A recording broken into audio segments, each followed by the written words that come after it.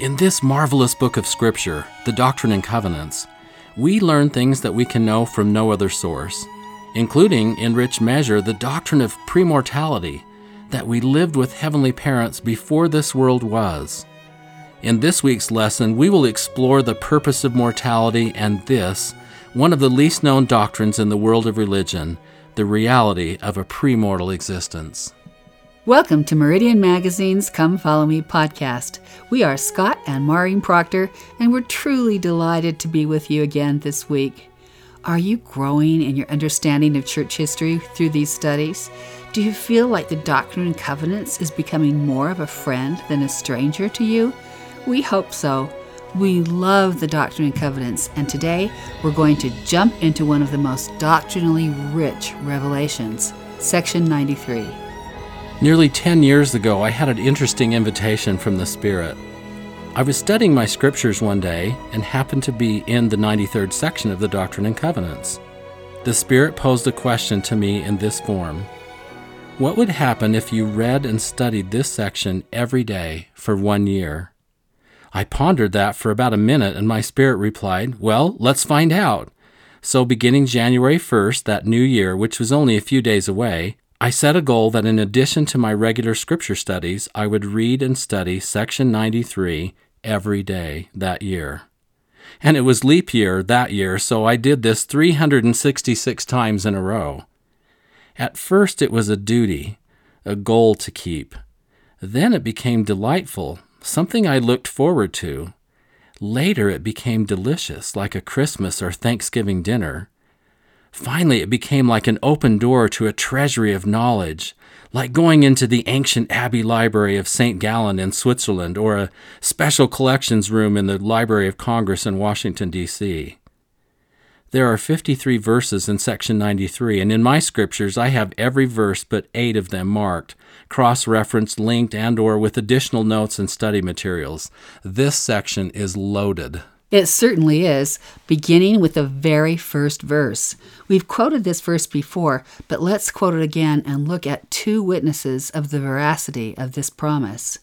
Verily, thus saith the Lord, it shall come to pass that every soul who forsaketh his sins, and cometh unto me, and calleth on my name, and obeyeth my voice, and keepeth my commandments, shall see my face and know that I am.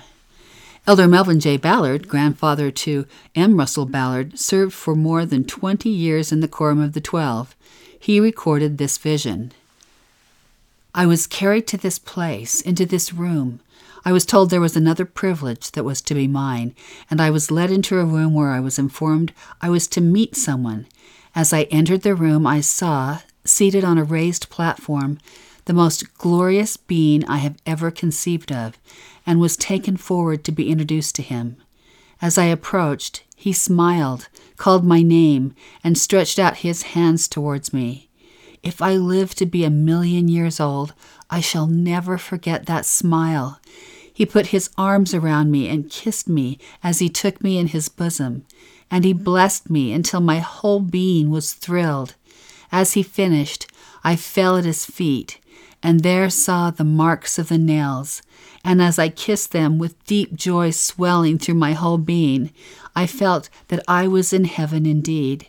The feeling that came to my heart then was, oh, if I could live worthy, though it would require 80 years, so that in the end, when I have finished, I could go into his presence and receive the feeling that I then had in his presence, I would give everything that I am or ever hope to be. I have always loved the description of that experience from Elder Ballard, Maureen.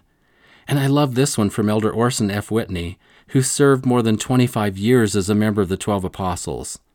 He shared this dream to an MIA Jubilee Conference Sunday, June 7th, 1925. One night I dreamed, if dream it may be called, that I was in the Garden of Gethsemane, a witness of the Savior's agony. I saw him as plainly as I see this congregation. I stood behind a tree in the foreground, where I could see without being seen. Jesus, with Peter, James, and John, came through a little wicket gate at my right, leaving the 3 apostles there, after telling them to kneel and pray. he passed over to the other side, where he also knelt and prayed. It was the same prayer with which we are all familiar.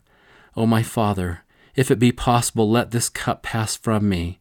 Nevertheless, not as I will, but as thou wilt. As he prayed, the tears streamed down his face, which was toward me. I was so moved at the sight that I wept also, out of pure sympathy with his great sorrow.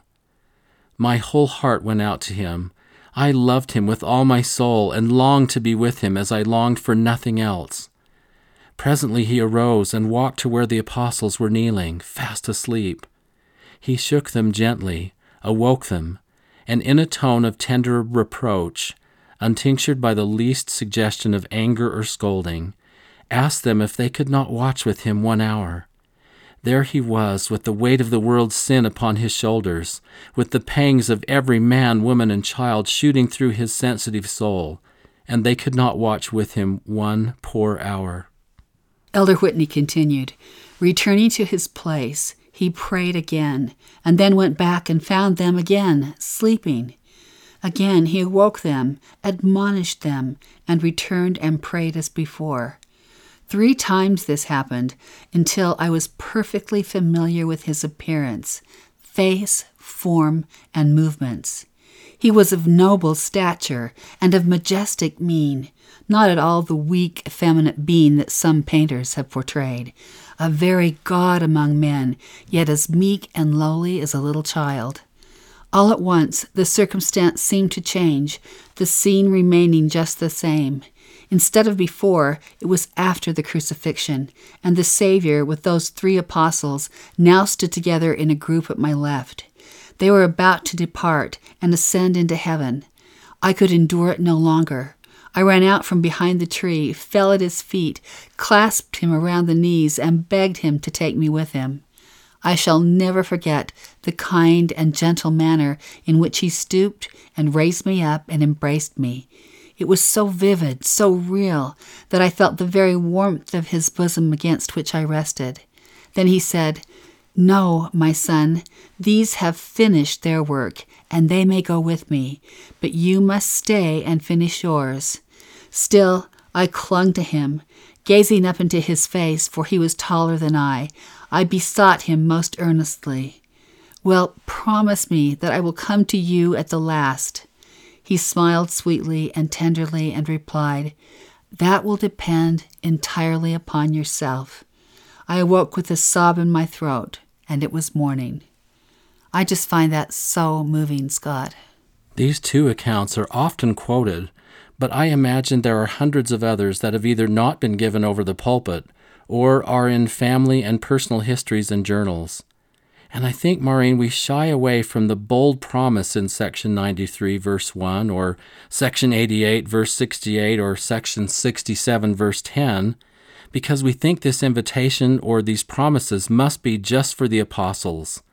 They are not. They are for any who are faithful and follow the things that are outlined. Elder Bruce R. McConkie taught this in General Conference. Quote, "The Lord wants all His children to gain light and truth and knowledge from on high. It is His will that we pierce the veil and rend the heavens and see the visions of eternity. By His own mouth He has given us this promise. It shall come to pass that every soul who forsaketh his sins, and cometh unto me, and calleth on my name, and obeyeth my voice, and keepeth my commandments, shall see my face, and know that I am. Such is His promise to us here and now, while we yet dwell as mortals in a world of sorrow and sin.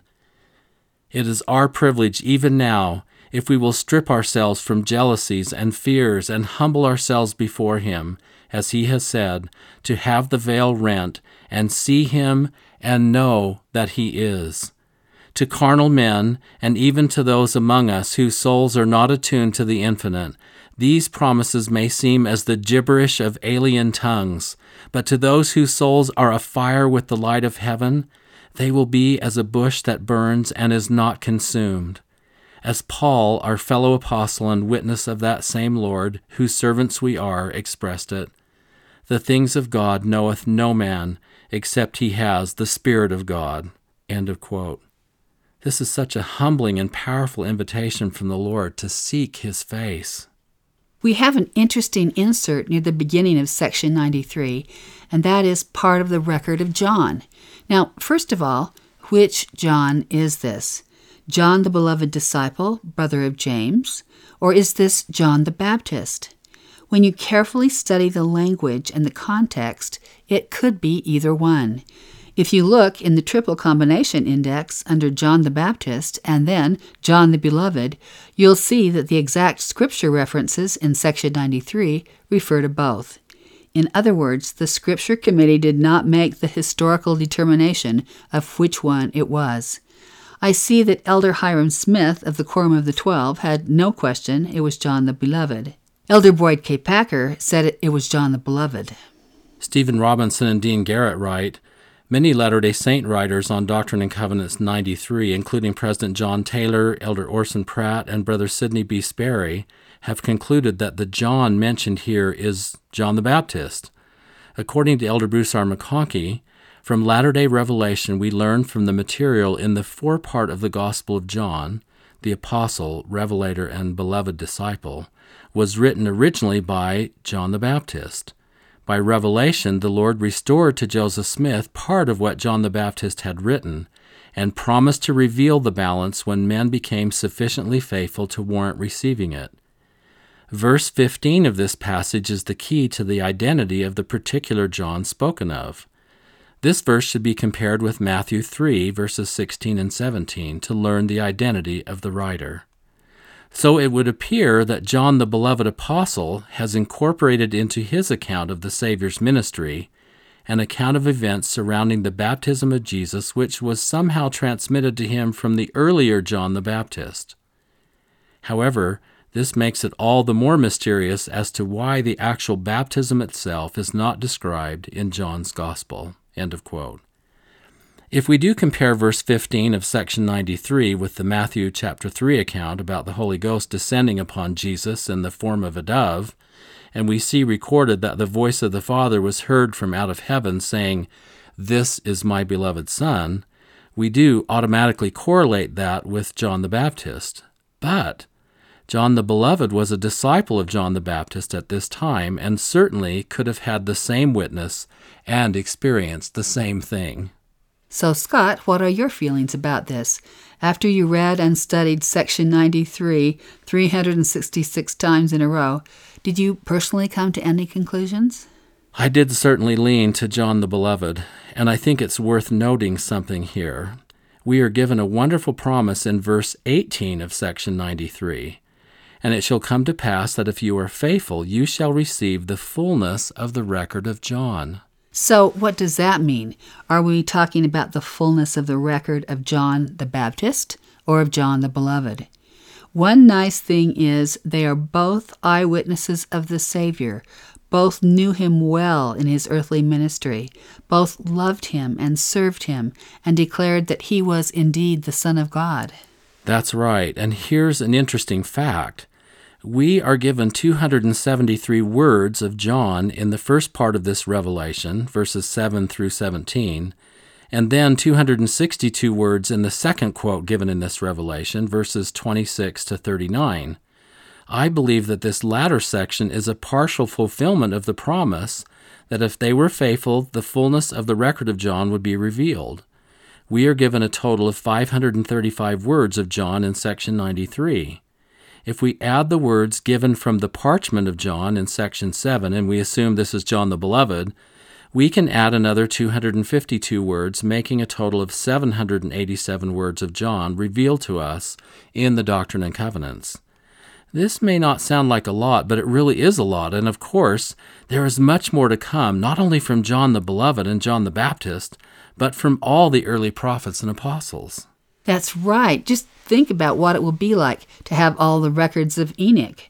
Apocryphal sources say that Enoch's vision and testimony is incorporated into many volumes. Imagine having the original writings of Adam and Eve, both eyewitnesses of the Father and the Son. Imagine having the full record of the Apostle Peter. Imagine having the full record of Noah. So here we are promised that we will have the full record of John, whichever John it is, and that will come to us as we are faithful. Let's look now at this tremendous doctrine John tells us here in section 93, verse 7. And he bore record, saying, I saw his glory, that he was in the beginning, before the world was. So we know that Jesus Christ lived and was glorious long before this earth was created. This is one of the most wonderful doctrines of the restoration of the fullness of the gospel of Jesus Christ, that we lived and dwelt with our heavenly parents long before this world was. Elder Bruce R. McConkie taught, pre-existence is the term commonly used to describe the premortal existence of the spirit children of God the Father. Speaking of this prior existence in a spirit sphere, the first presidency of the Church said, all men and women are in the similitude of the universal Father and Mother, and are literally the sons and daughters of deity. As spirits, they were the offspring of celestial parentage. These spirit beings, the offspring of exalted parents, were men and women appearing in all respects as mortal persons do, excepting only that their spirit bodies were made of a more pure and refined substance than the elements from which mortal bodies are made. To understand the doctrine of pre-existence, Elder McConkie continues, two great truths must be accepted. One, that God is a personal being in whose image man is created, an exalted, perfected, and glorified man of holiness, and not a spirit essence that fills the immensity of space. And two, that matter or element is self-existent and eternal in nature, creation being merely the organization and reorganization of that substance, which was not created or made, neither indeed can be. Unless God the Father was a personal being, he could not have begotten spirits in his image. And if there had been no self-existent spirit element, there would have been no substance from which those spirit bodies could have been organized. Elder McConkie continued, the pre-existent life was thus a period, undoubtedly an infinitely long one, of probation, progression, and schooling. The spirit hosts were taught and given experiences in various administrative capacities. Some so exercised their agency and so conformed to law as to become noble and great. These were foreordained before their mortal births to perform great missions for the Lord in this life. Christ, the firstborn, was the mightiest of all the spirit children of the Father. Mortal progression and testing is a continuation of what began in pre-existence. I love that Elder Orson F. Whitney taught that we fully expect that the relationships we gender and develop here in this life will go with us to the next world, and that, of course, we fully expected that the relationships we developed in the pre-mortal world would come with us to this mortal existence. My mother, Martha Facer Proctor, had an amazing experience before she was married. She came into a very busy train station, and she came down the stairs towards the platform where there were hundreds of people crowded together waiting for their trains. It was a cacophony of train sounds and steam and people's voices. She looked across the crowd, and there was a man who caught her eye, and she his. She immediately knew him and raced through the crowd as he made his way towards her. They threw their arms around each other with the warmest of greetings. They were so glad to see each other again. As they talked for a few moments, they realized they had never met in this life. They did not know each other by name, and yet they knew each other so well that this was a joyous reunion. He was a member of the church, and of course, so was she, and they determined that they had known each other in the premortal world, and they must have had moments where the veil was drawn back so they could have this reunion. She never saw him again, and yet she always recollected this to me as one of the great joys of her life, meeting this premortal friend. Don't you feel that sometimes you either meet someone or you get to know someone and they seem more and more familiar to you? Way more than the brief time you have been together in this life. There surely are many premortal friendships that we had that were reunited in this life. It is, in fact, one of the joys of this life, and knowing the doctrine of premortality is one of the most wonderful truths of the restoration. And Maureen, I just have to cut in here. We had this experience in Nauvoo one time as you and I went there, and we met a missionary, a sister missionary. Her name was Sister Keddington, and we knew that we knew her before. It was an instant connection. Absolutely, immediately. And then we left and we didn't see her for a long time, for years. And then one day we were in our ward in Fairfax, Virginia, and this young couple came in and sat behind us. And it was Sister Keddington Arviseth now with her husband Doug, and they became some of our dearest friends. But we knew that we had known her before this life. William Wordsworth penned this truth, and you've heard this many times, but it is nonetheless so beautiful. Our birth is but a sleep and a forgetting. The soul that rises with us, our life's star, hath had elsewhere its setting, and cometh from afar. Not in entire forgetfulness, and not in utter nakedness, but trailing clouds of glory do we come from God who is our home. Section 93 teaches, Ye were also in the beginning with the Father, that which is spirit, even the Spirit of truth. And truth is knowledge of things as they are, and as they were, and as they are to come. We were there with the Father and with the Son. Even before they were born, the Scripture continues, they with many others received their first lessons in the world of spirits, and were prepared to come forth in the due time of the Lord, to labor in his vineyard for the salvation of the souls of men. In April 1844, the prophet Joseph taught, I have another subject to dwell upon, which is calculated to exalt man. It is associated with the subject of the resurrection of the dead, namely, the soul, the mind of man, the immortal spirit. Where did it come from? All learned men and doctors of divinity say that God created it in the beginning, but it is not so. The very idea lessens man in my estimation. I do not believe the doctrine. I know better. Hear it, all ye ends of the world, for God has told me so, and if you don't believe me, it will not make the truth without effect. The gospel teaches us that we are the spirit children of heavenly parents.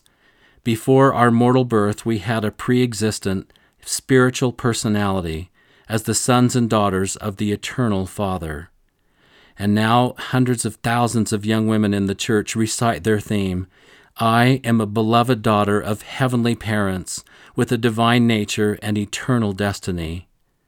I have to say that when I was growing up in Rolla, Missouri, a small town which at that time had 54 Christian denominations, I never had a problem telling my fellow Christian friends about the doctrine of the premortal world. Most every friend I talked to, no matter what their church believed, would say, oh, I've always believed that. I know that I once was with God, and I want to go back to be with Him someday. Our spirits just resonate with this truth. We know it is right. It is so comforting. It helps us understand the purpose of life. It takes us back to the grand council in the premortal world where the Savior and others said, we will go down, for there is space there, and we will take of these materials, and we will make an earth whereon these may dwell. And we will prove them herewith, to see if they will do all things whatsoever the Lord their God shall command them. President John Taylor taught, what is man? He had his being in the eternal worlds. He existed before he came here. He is not only the Son of Man, but he is the Son of God also. He is a God in embryo and possesses within him a spark of that eternal flame which was struck from the blaze of God's eternal fire in the eternal world, and is placed here upon the earth that he may possess true intelligence, true light, true knowledge, that he may know himself, that he may know God, that he may know something about what he was before he came here, that he may know something about what he is destined to enjoy in the eternal worlds. End of quote. We've come here to earth with great purpose. Yes, we have come here to obtain a body. Yes, we are to organize in families. Yes, we are to live the gospel. Yes, we are to make and keep holy covenants with our God. Yes, we have an eternal destiny and goal to return to our heavenly parents. And yes, we have specific personal ministries and missions to perform. We haven't come here to just relax and live on Easy Street. We came here with purpose and power. President Spencer W. Kimball painted this scene for us. We understood well before we came to this vale of tears that there would be sorrows, disappointments, hard work, blood, sweat, and tears. But in spite of all, we looked down and saw this earth being made ready for us, and we said in effect, "Yes, Father, in spite of all those things, I can see great blessings that could come to me as one of thy sons or daughters. In taking a body, I can see that I will eventually become immortal like thee, that I might overcome the effects of sin and be perfected. And so I am anxious to go to the earth at the first opportunity." And so we came.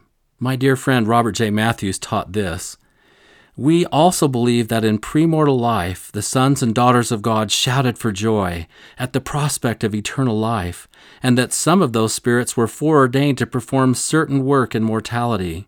We also read that a third part of the spirits were cast out with Lucifer because they would not accept the plan of salvation. We are informed in Doctrine and Covenants 132 that all of the promises and covenants of the gospel were instituted by the Father before the foundation of the world. Therefore, we must conclude that gospel covenants have existed from the beginning, and that anyone who has accepted the gospel at any time has had a covenant relationship with God." End of quote. Isn't it just so staggering that we have this knowledge of why we are here, where we came from, and where we are going? And much of the doctrine of the premortal world is revealed in your readings this week in Section 93. Now, let's explore another powerful doctrine from Section 93, that of the independence of truth. Let's read together from verses 28 through 30. "He that keepeth his commandments receiveth truth and light, until he is glorified in truth and knoweth all things." Let's stop there for a moment. Here is the path to knowing all things. It sounds like being a know-it-all, but is, after all, a good thing. The key is that we keep the commandments, and as we do, we receive truth and light. Now look at verses 29 and 30. "Man was also in the beginning with God. Intelligence, or the light of truth, was not created or made, neither indeed can be. All truth is independent in that sphere in which God has placed it, to act for itself, as all intelligence also, otherwise there is no existence." There is absolute truth. God, our Heavenly Father, lives. That is an absolute truth. Many question that truth. Many try to belittle that truth. Many may say, "There is no God." But saying or believing otherwise does not obliterate or negate the truth. It does not change the existence of God. The whole world could say, "There is no God," and he could gently say back, "And yet, I am here." One of our favorite places to visit when we're in Oxford is the Bodleian Library gift shop. I have a kitchen apron from there with a Shakespeare quote on it: "He hath an excellent stomach." And you wear it well. I do wear it well. But to the point, I have a beautiful bronze plaque that I keep in my office from that store that says, "Bidden or not bidden, God is present." He is in our lives. He will never leave us alone. Now, we can drive him away, but we cannot snuff out his existence because he lives. This is an absolute truth. And we could go through hundreds of other truths that are independent in that sphere in which God has placed them. If there were no absolute truths, independent truths in that sphere God has placed them, we would cease to exist. And moral relativism is the antithesis of absolute truth.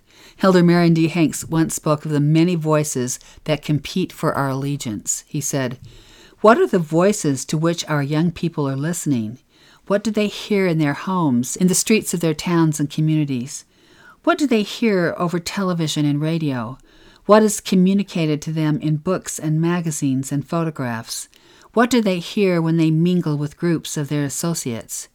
There are pagan voices, iconoclastic voices, attacking old traditions and fundamentals, arrogantly assuring that the old ideals, the old standards, the old viewpoints of nobility and honest effort, all of these are outmoded, no longer applicable, and may be abandoned with old faith, old ways, old accepted patterns of moral behavior." Elder Hanks continues, "Cynical voices that propound moral relativism, saying that there are no virtues or principles that you can really count on anymore. none that are always applicable everywhere. You make your own rules in this time and generation. Sophisticated voices that skirt the edge of truth, telling youth, it's your life, you live it. Never mind what parents, honest teachers, earnest adults, persons who care have to say about it or how they feel about it. You decide, it's your life. Or what we say today, you do you. There is no truth but your own will. What is remarkable about Elder Hank's quote to me is that he said this in 1965.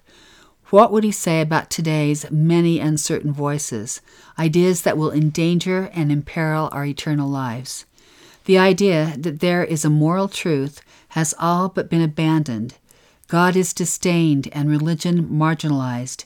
In a world where we are bombarded with social media, 24-hour news cycles, enhanced peer pressure as people like or unlike our ideas, too often our imagination, understanding, and very perception of existence is formed by others who themselves may be blind guides. Thank goodness that we have the knowledge we do from Section 93, that truth is independent in that sphere in which God has placed it. We can absolutely count on that. Eternal truths will stand the test of time. And just briefly, in the last 13 verses of Section 93, each member of the First Presidency, Frederick G. Williams, Sidney Rigdon, and Joseph Smith, Jr., and the presiding bishop, Newell K. Whitney, are commanded to repent and to see to their families and to bring them up in light and truth. Now, Frederick and Rebecca Williams had 4 children at the time, ages 17, 14, 12, and 10. Sounds like they had their hands full. Sidney and Phoebe Rigdon had 9 children by then, ages 10 months to 12 years old. That was a young family. Newell and Elizabeth Ann Whitney had 7 children, ages 10, 8, 6, 5, 3, and 9 months. Joseph and Emma had lost 4 children to death by this time and had only 1 son, aged 7 months old. But Joseph Smith's whole extended family was certainly under this command of the Lord. To Frederick G. Williams he said, "You have not taught your children light and truth according to the commandments, and that wicked one hath power as yet over you, and this is the cause of your affliction. And now a commandment I give unto you," in verse 43, "if you will be delivered, you shall set in order your own house, for there are many things that are not right in your house." And to the prophet Joseph he said, "Your family must needs repent and forsake some things, and give more earnest heed unto your sayings, or be removed out of their place. What I say unto one, I say unto all. Pray always, lest that wicked one have power in you." The Lord is talking to each of us here, and how timely for all. Set in order our own house and repent, and give more earnest heed unto the teachings and the sayings of the prophets of the Lord. That we may do so is our humble prayer. That's all for today. We've loved being with you. There's always so much more we'd love to say. Next week's lesson will cover sections 94 through 97 and is entitled, For the Salvation of Zion. Thanks to Paul Cardall for the music that accompanies this podcast, and to Michaela Proctor Hutchins, our daughter, who produces it. Have a wonderful week and see you next time.